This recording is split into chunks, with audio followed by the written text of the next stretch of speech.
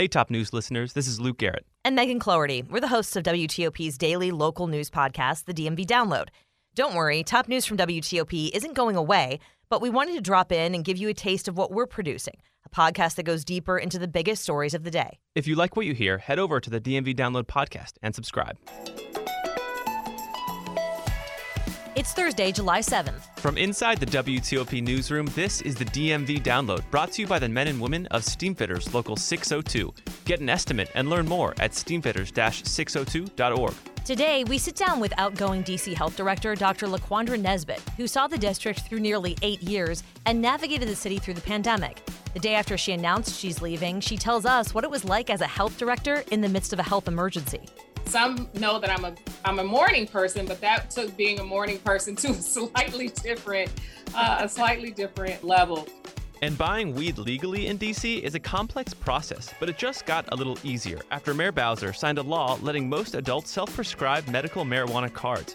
We talked to one of the D.C. council members who introduced the bill, Kenny McDuffie. These people who need cannabis can self-certify and have access for medical purposes. And we think that the market exists, the demand exists, and the public for a while has been asking us to do this. Thanks for joining us. I'm Megan Cloherty. And I'm Luke Garrett. Dr. LaQuandra Nesbitt is leaving her job as director of DC Health. She held the position for nearly 8 years, but became a household name during the pandemic when she joined Mayor Bowser for daily press briefings on the changing reality of COVID-19. Now she is making time to sit down with us today and share some of her experiences. Thank you, Dr. Nesbitt, for joining us on Zoom today. Thank you. Thanks for having me, Megan. And let's get right to it. Why are you leaving after almost 8 years doing this job? You know, I have come to really love Washington, D.C. I think most people know this is my second time around at D.C. Health. I spent time here back in 2008 to 2011. I think that there's so much more to do in my career. This job has absolutely been an honor and privilege of a lifetime, and I've learned so much. And there's a lot we need to do to improve the health of our communities. And at this point in my career, I'd like to be able to address the health of our communities from a different vantage point other than governmental public health, where I've spent the last, I'd say, about 14 years of my career. So you're not going to Montgomery County to be their health director, is what you're saying? I will confirm that is not on the agenda for now. We had to ask. The mayor had some lovely things to say about you today. She said that she was looking for somebody to be the public face of the district's health. She's outstanding. And I think DC residents know that. They had the opportunity to witness her brilliance. Tell us about working with Mayor Bowser and some of the challenges, because you guys were just, arm in arm through the pandemic. What do you think was the biggest challenge of getting through that time? Yeah, one of the things that was really beneficial for me, as you all mentioned at the top, going into the pandemic, I have been in the role for over 5. And health was always a priority for Mayor Bowser. And so going into the pandemic, we had already built a relationship with both trust and support, which I think was extremely important. And so by the time that we needed to, as you say, appear before the public on a daily basis, she understood how I worked. I understood very clearly how she worked.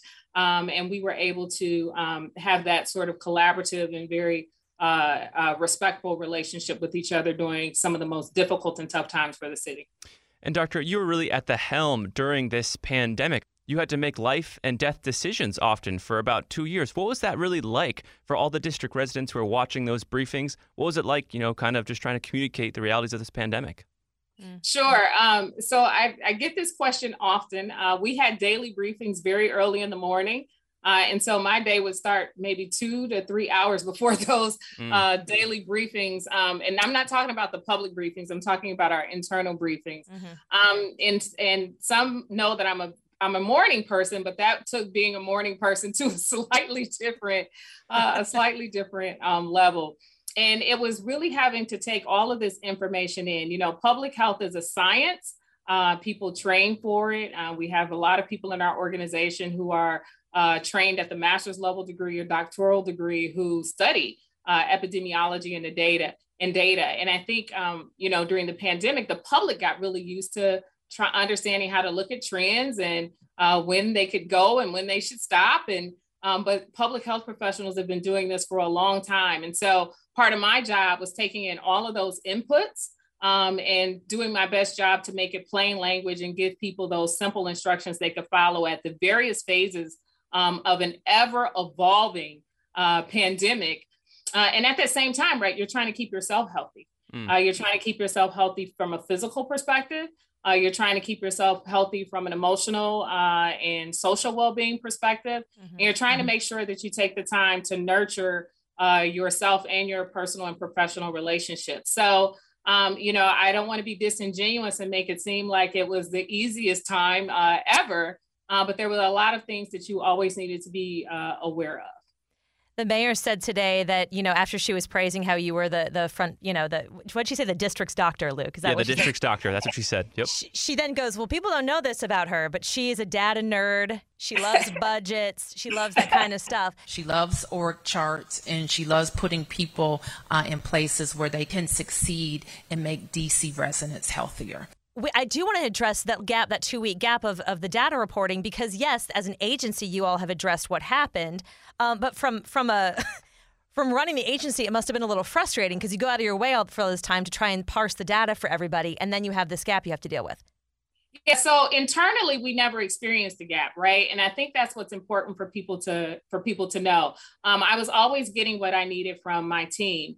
And we share data across a lot of platforms. We created coronavirus.dc.gov, where a lot of jurisdictions and even the federal partners look at our dashboard to see how we're distilling data and making it publicly available. And then we try our best to put data on national dashboards where people can compare across jurisdictions, right? And so in 2+ years, we had one short time frame in the grand scheme of 20+ months, where one of those connections and submitting some of the data that we still had the ability to look at in-house and make policy decisions, not get to that partner who puts that data on dashboards for people to compare publicly. But it never impacted our ability to be able to care for our residents or my ability to observe trends to see whether or not we were going in the right direction here. And I think that's for me, the most important thing for people to be able to understand, because you're absolutely right. And the mayor's absolutely right. I'm that kind of person who wants to go to all the budget meetings, who's looking at the data, who talks to my colleagues in other agencies about best ways to look at data internally and the best ways to translate data to meaningful information for the public. And we've been looking at the pandemic in a retrospective, way here. But as you all know, the pandemic is surely still here. And we have a new sub-variant, BA.5, a sub-variant of Omicron, that experts say really may create another spike here. So for DC residents tuning in, what should they really look out for? What's ahead of us, in this new pandemic phase? Yeah, with each variant, we don't know how these variants are going to behave. And that's the tricky part. And it's why we were always very aggressive about the messaging for let's get everyone vaccinated and get people vaccinated really quickly. So there is another subvariant out there, BA.4, BA.5, that's higher in some regions of the U.S. than others. And it has the potential to change some of the positive trends that we are seeing. What we want people to know now is that we are in a different phase of the pandemic for more than one reason. For now, the virus, while it seems to be spreading faster, it's not causing people to be as sick. We're also in a different phase of the pandemic because we have more tools in our toolbox than we had in 2020. So being in a different phase of our response isn't just about knowing how the subvariant is going to behave. It's also knowing that we have so many more tools in our toolkit than we did back in March of 2020. I was telling Doctor before we started this interview how I was with her there for all the press conferences for about 2 years. And there's about a million things we could talk about as far as initiatives during the pandemic, including having people reach out to seniors, creating equity in vaccination spots, making sure everybody had a place to go, setting up an entire convention center in case we needed it. I mean, there's just so much to talk about. As you leave this position, what do you think your legacy is? Do you think it's around COVID, or do you think it's around some of the other initiatives like the maternal health things that you guys have spent a lot of time on? You ask a very important question. It's one I've spent a lot of time reflecting on. And the staff, COVID isn't necessarily the thing that they're spending a lot of time thinking about. I think in their personal conversations to me, the first thing is they're doing like most DC residents do. They're grateful for my leadership during COVID. And they say, thank you for helping to keep us safe. And then we immediately go into some other part of our time together over the past 8 years, right? So if it's about how we revolutionized the way that we address maternal and child health, right? Shifting our focus from expanding home visiting programs and thinking more about a place-based model. We've also been able to reflect a lot on how we've taken a broader view for school health services. It's not just about a nurse in a school, but how we help families connect to community resources that are available to help children have better physical, mental, and emotional well-being. We've also spent a lot of time talking about some of the things that are part of our bigger equity agenda, right, around social and structural determinants of health and racial justice. So there's so much that we have done together as a team: backyard chickens, bike lanes, goat yoga. So lots of things, rodents, lots of things. I have to ask you what's next. I know you said you won't be with government, but are you taking a little break because you deserve it, or are you going right into another job? Yeah, so I'm looking forward to exploring opportunities that'll allow me to, look back over my career as being a practicing family doc, working in governmental public health, also having worked in academics and working with medical students in academic environments, and looking for an opportunity that really lets me bring all of that experience together. Well, that sounds like an amazing job. I hope you find it. I do too. And I love the District of Columbia. So I'm a native of Michigan. The weather here is better. And that's saying something right now that you're saying that. So that you mean that. It's a great place to live. DC Health Director Dr. LaQuandra Nesbitt, thank you for taking the time to reflect with us about your past 8 years. Thank you. Thanks for having me, Luke and Megan. And coming up, it just got a whole lot easier to get medical marijuana in DC. We'll talk about why after the break. Backed by the experience of its hardworking members, Steamfitters Local 602 is ready to take on your next commercial, heating, cooling, HVAC, or refrigeration project. Steamfitters Local 602 adds value to our community through its partnerships with local contractors and building owners, all while keeping the focus on improving the lives of its members and their families throughout the DMV. For work that's on time and on budget, go to steamfitters-602.org to schedule your next project. That's steamfitters-602.org. Steamfitters Local 602. Changing lives. Thanks for listening to the DMV Download. If you like the podcast, head to our show page, give us a rating, and leave a review. We read all of them and use as suggestions to improve this show that we're so proud of. It also helps other listeners find this, our region's only local daily news podcast. Thanks for making us a part of your day. Since legalized in 2015, buying weed in DC legally has been complicated. But it just got a lot easier after Mayor Bowser signed a bill into law yesterday, allowing adults over 21 to self-prescribe medical marijuana cards. Before, you had to get a medical marijuana card from a doctor, but this bill allows D.C. residents to do it themselves. And Ward 5 Councilmember Kenyon McDuffie introduced this bill a few months back, joining us now on Zoom. Thank you so much for being here. Thank you for having me. As we said at the top, I mean, this was kind of complicated. How does this new law simplify the process of getting marijuana? And was there a demand for this from, a certain population? Well, I think, it's important for context to say that it's been largely complicated because for nearly a decade, Congress has overturned the will of DC voters by forbidding the district from spending money to fully set up an adult use market. And so the congressional rider has allowed savvy business owners to really push the legal limits on gifting, as it's known locally, and where these folks who are essentially I-71 businesses are using the current law as a local gray market. And how does this bill really fight back against that gray market? How does that really work?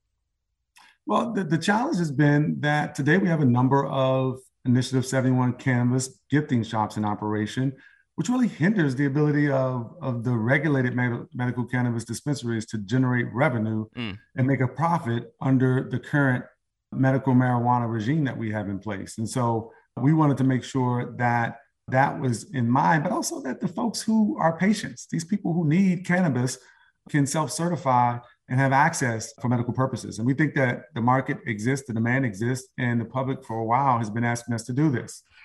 And so, when someone looks at this bill and they see that residents can self-prescribe without the need of a doctor, that might strike some concern. Oh, why is the doctor, being taken out? What would you say to that at-face concern?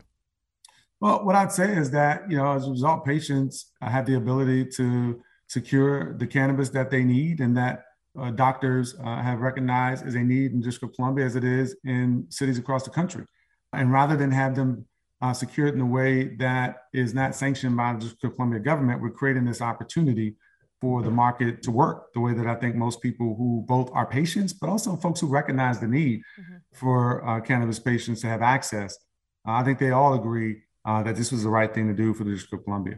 You mentioned the unique position D.C. is in, that all of our laws have to go through Congress. Was this bill based off of any other city's experience in taking away the need for a doctor to prescribe a medical marijuana card? We are always watching what other jurisdictions are doing. We're watching closely, frankly, with jurisdictions that have their own adult use market. And we hope that Congress will allow the District of Columbia to really address the needs of District of Columbia residents and fulfill the wishes of voters.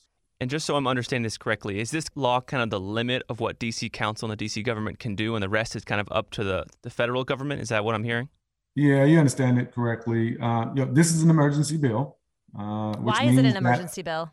Because we wanted to make sure that since it rose to the level of emergency, it required 9 votes at the council, but that it went into effect immediately upon the signature of the mayor, which she's already provided. But it also means it's eventually going to expire after 90 days. And so the emergency language around self-certification mirrors the language in the permanent legislation that is pending before 3 committees at the council. We are likely to pass permanent legislation at some point soon, but you all know that we go on recess in a matter of about a week. And so this will be long enough to hold us over during recess, and we'll take up the permanent legislation if we can't get to it before recess. I know it's kind of that busy time. You mentioned you have a week left, and we were looking up. You've been busy. You've got a ton of things with your name on it right now, which obviously begs the question, are you trying to get some stuff through? We know that you're no longer able to run for AG.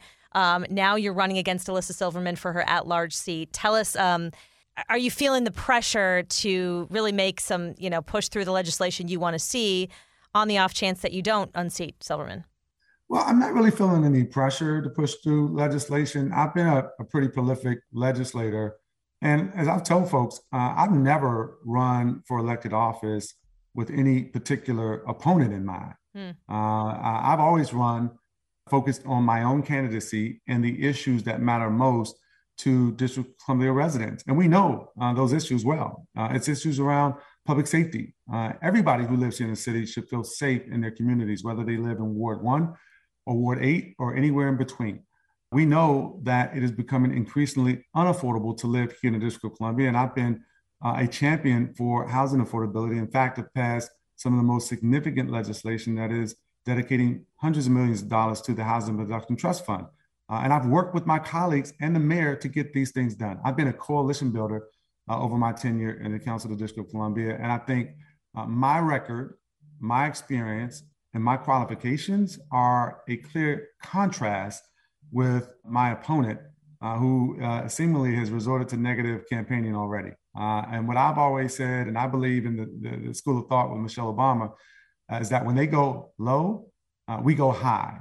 And so it's usually people who resort to negative campaigning when they don't have a record of accomplishments to tout. Well, I have a record of accomplishments to tout. People know my work. They know my record, and I'm going to run on my record. But this wasn't really the plan. I mean, obviously, you were going for AG, and now you want to get back on the council, and Elissa Silverman gets to be your target. But I mean, why do you want to be on the council? Why don't we just let it go? Well, what I've always said, regardless of what I was running for, whether it was running for Ward 5 council, whether it was running for Attorney General, is that my goal is always to serve the residents of the District of Columbia. It is my passion, it is my purpose.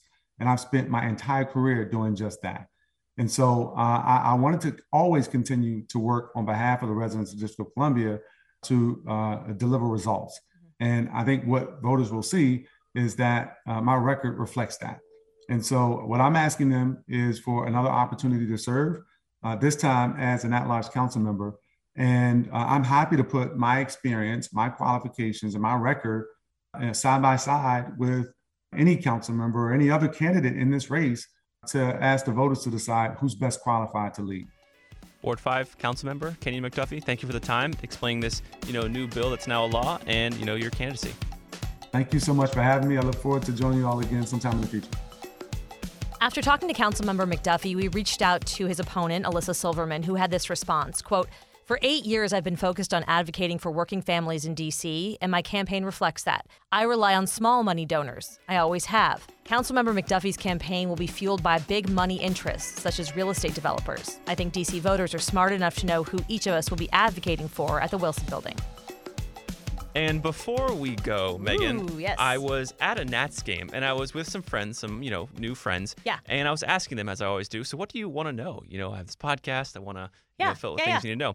And this one guy comes up to me and he's like, you know what? Honestly, more than anything, I just want to know where to go on a date here in D.C. And he told me a compelling story. He's like, look, I love it. I moved here during the pandemic. Things have been shut down. Right. The world's open. It's summer. I'm like, meeting people. Where should I go? So, Andrew, I got you. Wait, are we starting a new segment called DMV Dates? I think we are. Yeah, I think it's time. Are you impressed that I just named that off the top of my head? That's pretty good. Alliterations, love it. For the Dates, first installment, we'll start small. Just, nice first date in D.C. Oh, I have one too. Okay, here's mine. You go to the Reach. It's this new, ish kind of segment cafe of the Kennedy Center. It's got a beautiful sculpture, some grass, so you get maybe a food, drink there. And then you just walk over the Theodore Roosevelt Bridge over to, Virginia. But before you get to Virginia, you dip into the Theodore Roosevelt Island where you can hike around, So that's a date that kind of takes, maybe $20 per person. So kind of manageable. And then when you're on the date, you can actually, have a little fun fact to tell your lucky person. Oh, what's the fun fact? So the fun fact, yes, wow. I do have it right here. Look at you. Teddy Roosevelt Island, as it's also known. In 1898, the island was actually used as a test site for dynamite by some local chemists. And it was secret. So, he didn't tell anyone about it. So DC police during that time got all these reports of oh my gosh, there are spies on this island and stuff. But the whole time it was just this professor doing some tests. They've, cleaned the area of any, hazardous material since then. But I thought that was kind of a fun fact. That's so good. Anyway, okay. That's it. Okay, this is mine. In Georgetown, there's a little market called Smealy's, I think it's called, Smeeles. Mm-hmm. And it's like a cheese shop. Ooh. And so you meet there. You bring a basket or something and get pick out your cheese, pick out your crackers, something small. Uh-huh. Walk down to the canal and do a little, okay, what's our fun fact about the canal? Because you know everything about the canal. Oh, well, there's, the little boat that goes up and down it now. It's fantastic. Well, that's its own separate date. I was thinking you go down to the waterfront and watch the boats go by. Yeah. You have the Kennedy Center view, have a little picnic. Right. I don't know. A little charcuterie board action going. Yeah, maybe? if you see any celebrities down there, that's where you're going to see them. It's true. down at the, in front of that fancy Italian restaurant. So there you go. There you go. That's a pretty successful installment DMV download dates. There you go. Sorry, mine was rushed. I'll be more prepared next time. And that'll do it for us today on the DMV Download, sponsored by Steamfitters Local 602. Our managing editor is Craig Schwab, and our music is by Real World. Give us a review and rate our show if you get the chance, and follow us on social media where we post content every day, literally. And then also on social media, you can find a link to a survey we have out for you to let us know how we're doing. The DMV Download is a product of WTOP News. Listen on 103.5 FM in the D.C. area, 107.7 FM in Virginia, 103.9 FM in Frederick, Maryland, online at WTOP.com, and on the WTOP News app. Have a good night.